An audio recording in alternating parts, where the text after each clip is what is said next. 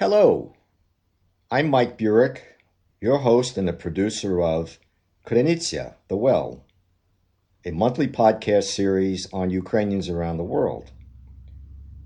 For today's episode, our guest is Paulette, also known as Paulina Macquarie, who is the host and producer of Nash Holos, the Ukrainian Voice radio program broadcasting from Vancouver Island, Canada.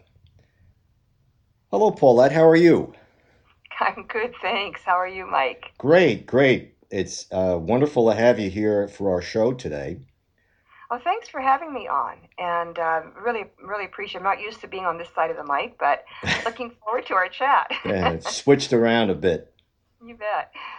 So I'm curious about your program. You and I chatted by phone a couple of weeks ago, and I did some digging around online and looked at your website and so forth. You've been around for a long time in radio. You know what? Yeah, it's kind of hard to believe the numbers as they're racking up. But yeah, the show started back in 1990, and that was part of a three-person team that ran for 6 years in Vancouver. And then we disbanded in 1996, and in 2000, another radio station wanted to revive a Ukrainian program in Vancouver. And my two previous former co-hosts had other things going, so I decided, well, I'll do it for a little while, and I thought maybe it'd be a few years. It's 17 years now. That time goes by. Yes, Fast. it does. And can you tell us what station you're with on Vancouver Island? On Vancouver Island, it is Campus Community Radio Station, CHLY. It's 101.7 FM on the radio dial. And the website is chly.ca. And it streams, they stream live. So if you don't have to be in Nanaimo to listen. If you have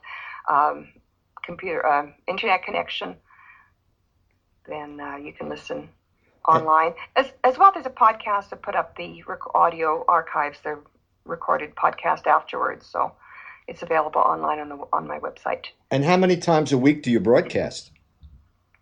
The Nanaimo edition goes out once a week, the Vancouver edition once a week. And there's also a syndicated edition that goes out several times a week. It's the same show, but it's just rebroadcast different times. I understand that your show is on radio in 20 plus countries around the world. Yes, it's syndicated by PCJ Radio International, and this is a small broadcaster out of Taiwan. We met back in 2000 in Vancouver. We were working on a project together, and Keith moved to Asia and he settled there, and he started up this distribution company. And so the show is out on shortwave. He's got about 4 or 5 different relays around the world. So it's broadcast pretty much everywhere. Not so much North America, because the relays go, like this one based in North America, and it goes out elsewhere to pretty much every other part of the world as well. It goes out on satellite. This is a World Radio Network based out of London, and it goes out on various, 3 times I think a week on satellite, and as well on AM, FM radio. Those are direct downloads that from his website, and also he also distributes to Africa, and it's not a very wide distribution, but it's actually out on tape, cassette tape. Interesting. Yeah, so he's got a very interesting mix of programs, and so it goes out once a week. So 3 editions. I do 3 editions of the show: Vancouver, Nanaimo, and that international edition. In terms of your audience, where has been the furthest in the world that someone has contacted you from who has listened to your show? Japan, maybe. Certainly Ukraine, Moscow, which that was really, really neat to hear from Ukrainian listeners, and also Russian listeners. And they've all been, I've not had anything negative. I've had no negative feedback whatsoever. And Australia, I guess. Listener in Interesting, Australia. very interesting. And I guess Yeah. we should point out that most of your program is in English, except you do have a 1 hour Ukrainian segment on one of the days, correct? Yes, in Nanaimo, a year ago, I met a gal on Facebook. She happens to live just in a small community just down the road, about 45 minutes away. Pops into Nanaimo often, and convinced her to do a Ukrainian hour. I had 2 hours on this station, local station here. It was getting a little bit much with the three editions, so I thought it would be nice to have. Plus, because my show is mostly in English, I thought, I'm kind of missing a part of a segment. There is a growing community, diaspora community here in on the Vancouver Island, and a lot of them are tech people. They come here and do stuff. They're doing tech work, either their own businesses or just outsourcing, working, doing the non the no commute work that people do so much these days now, thanks to the internet. So she's. I thought, if she would do one strictly in Ukrainian for the newcomers, that would be a nice additional service, and it's working out very well. She's fantastic. She's just taken to it like a duck to water. She got the radio bug too, so So she's doing I hours. I understand you also have a segment called Ukrainian Jewish Heritage, which is a, regular feature of the show. It is. It is sponsored by Ukrainian Jewish Encounter, based out of Toronto, and this started back in about 2013, and it's proven very popular with many people, listeners with Ukrainian Jewish heritage as well. We have kind of a combined audience now, and it it's something that was a passion of mine for many years. This whole idea of bridging the gap, because historically it's been Ukrainians and Jews have had their conflicts and disagreements and struggles trying to get along. Yet, if they were left alone without all this outside, a lot of outside um, uh, influences stirring up trouble between the two, managed to get along. And so, back in 2013, I first heard. I actually watched a YouTube video. A Hasidic Jew from Ukraine came to Toronto, addressed a congregation of Ukrainians and Jews who were interested again in building bridges. And one of the things that he said to me just really hit me, because it's what I believe so much. He said that, in Ukraine, that if people are left alone, Ukrainians and Jews get along together, and they have for centuries. He said it's when you get the outsiders coming in that you've got problems. And he said he's traveled himself to Ukrainian villages, and he said Ukrainians villagers were devastated when migration to Israel happened. He said, these are the friends and neighbors. He said they were devastated. Our friends are leaving us, and so he said he devoted his life to working to build the bridges, to actually uncover mass graves in Ukraine. And I thought, that was his major focus, was uncovering mass graves. And I thought, what a wonderful connection this would be.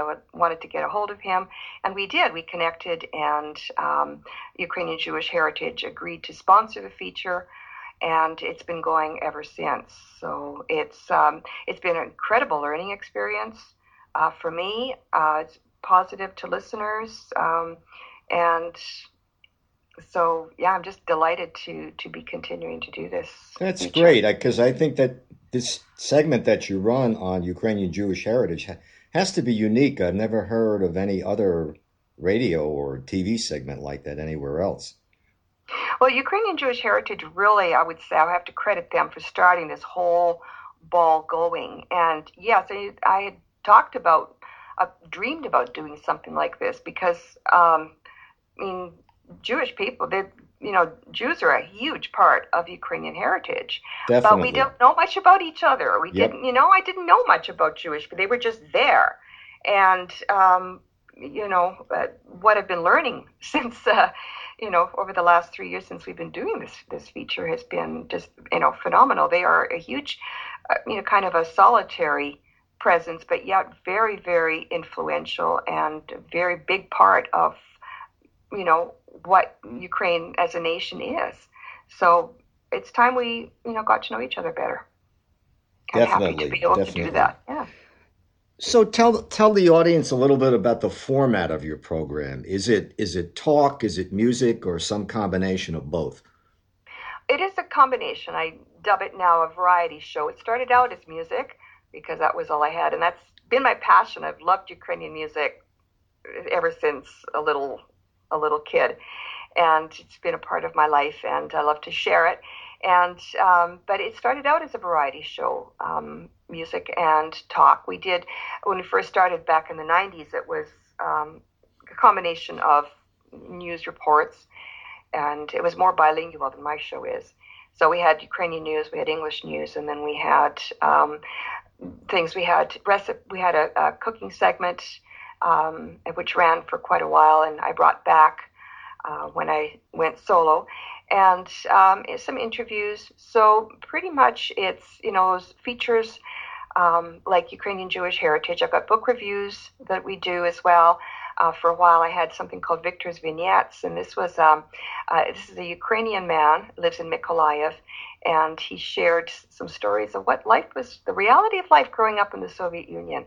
Huh. And he was a listener. He was a listener that contacted me and said he found my show. I think it was through the international distributor, and he just said he likes to practice his English, and so we emailed back and forth, and we started to get to know each other. And I thought, well, these are some great stories. Do you want to come on my show? So we started to do some stories. He's unfortunately become ill, so we kind of have a hiccup there, but I'm hoping to resume that at some point. So, yeah, so right now what we're doing is the book reviews. We're doing, of course, Ukrainian Jewish heritage. If I can get Victor back on, we'll do some Victor's vignettes and interviews, which, hopefully you'll agree to be an interview on my program. And definitely. Music. Rest of it's music. Definitely. So I'm curious about the Ukrainian community in the Vancouver area. Here in the States, we've always been envious of Ukrainian Canadians because it seems like in Canada, there's something in the soil or the air that helps you folks keep your identity for many, many generations. Down here, it tends to start petering out around the third or fourth generation, but we have this sense that up in Canada, you just go on and on forever. So what is it like? What is the community like up there? How large is it? And how many generations are represented in the community in the Vancouver area? Well, I think, there are two things that I think that your Ukrainian American listeners need to keep in mind. For one, is our community in Canada, numerically, is pretty close to what yours is, but we represent a much larger proportion of the Canadian population than you do for that reason. So, like you've got 10 times the population of Canada and the States. So we've got I think it's up to 1.25 million here, and you've got 1.25 million. So as a percentage of 35 million in Canada versus how many, over 100 million in the States. So it's a little bit easier for us to be more prominent, shall we say, as a part of the cultural mosaic. And the other thing too is the American melting pot versus the Canadian approach. We call it a cultural mosaic. So, there's been that as well. I think you're more kind of aware of the multicultural fabric in the States more recently, but that has been the approach in the past. So, immigrants came from Ukraine en masse 125 or so years ago to the North American continent. Some went to the States, some came to Canada. And I think we sort of had parallel experiences because they came in waves as well. They came like prior to World War I. They came between the two world wars, and they came after World War II. Then there was a big gap during the Soviet period, and then they started to come. The fourth wave is what we call them, and I think now maybe they call themselves a fifth wave. So the community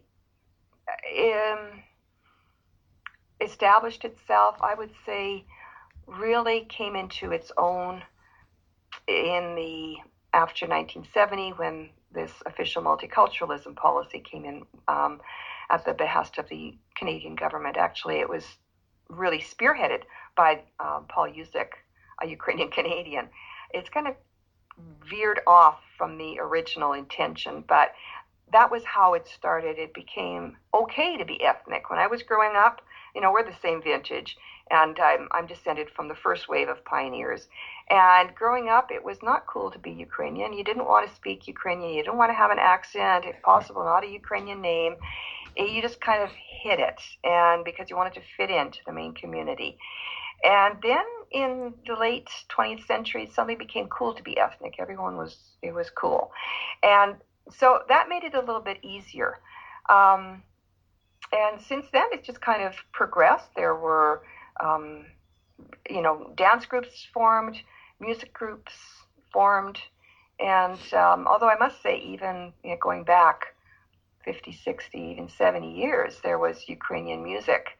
And they were recording artists. And of course, they were homegrown, and they weren't distributed by any labels or anything, but they'd go into a vanity press kind of place and press 1,000 albums or whatever, and they would get distributed in the community and shared, and I don't know, it just kind of grew that way.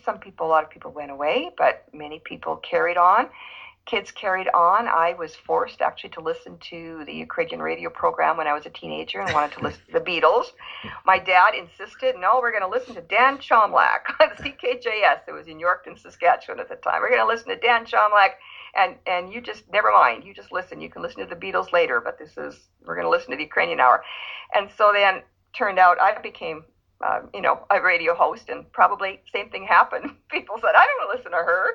I want to listen to whatever, Eminem or whatever it is. But I have actually met people at dance concerts that have said to me, I grew up with Nash Holos. That is just fantastic. That just really warms the cockles of my heart. That's great. So I guess you have to thank your dad for helping you to get into Ukrainian radio.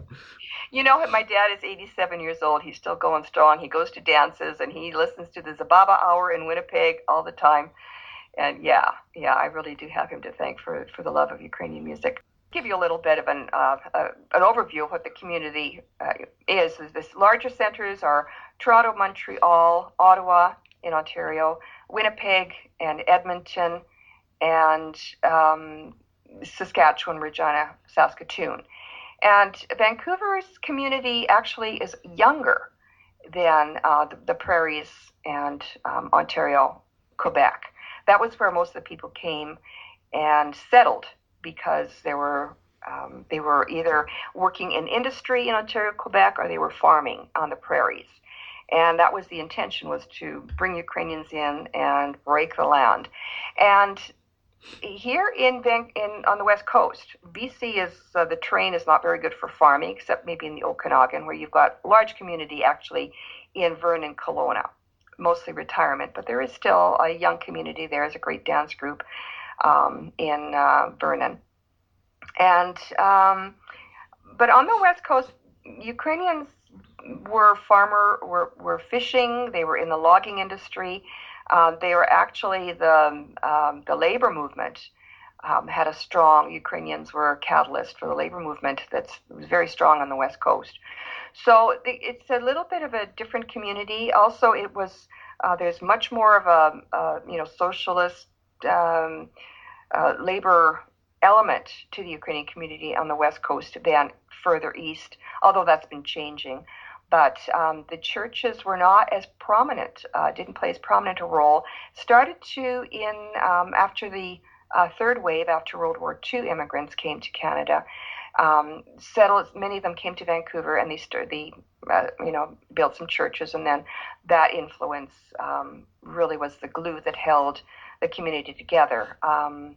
And so, really, it's a much younger community on the West Coast than points east. But it's coming into its own. We've got a lot of new Ukrainians coming here, settling, doing a lot of work, communicating with Ukraine and collaborating with Ukraine. So, since the fall of the Berlin Wall and the Iron Curtain, our community in Canada has certainly been revived because we've got the link now to the mother country that we didn't have before. Well, unfortunately, I think we're out of time. I do want to thank you so much for sharing your experience with the Ukrainian Canadian community, as well as your experiences with Nash Holos. And I want to encourage our audience to listen to your show, and most of them, I would imagine, are going to listen online. So where can they find it online? Online, go to www.nashholos.com, and you can get the podcast there. As well, if you want to listen to any of the two editions locally, you can go to am1320.com, and that is Saturdays at 6 p.m. Pacific time, am1320.com, and you can listen live. As well, you can go to chly.ca to listen to the Nanaimo edition on Wednesdays, and that is at 11 a.m. Pacific time. Thanks so much, Paulina. You're welcome. This is Mike Burek, your host and the producer of Krynytsia, The Well, a monthly podcast series on Ukrainians around the world. And you've been listening to Paulina Macquarie, who's the host and producer of Nash Holos, a Ukrainian radio program out of Vancouver Island in Canada. Until next time, that's all for now.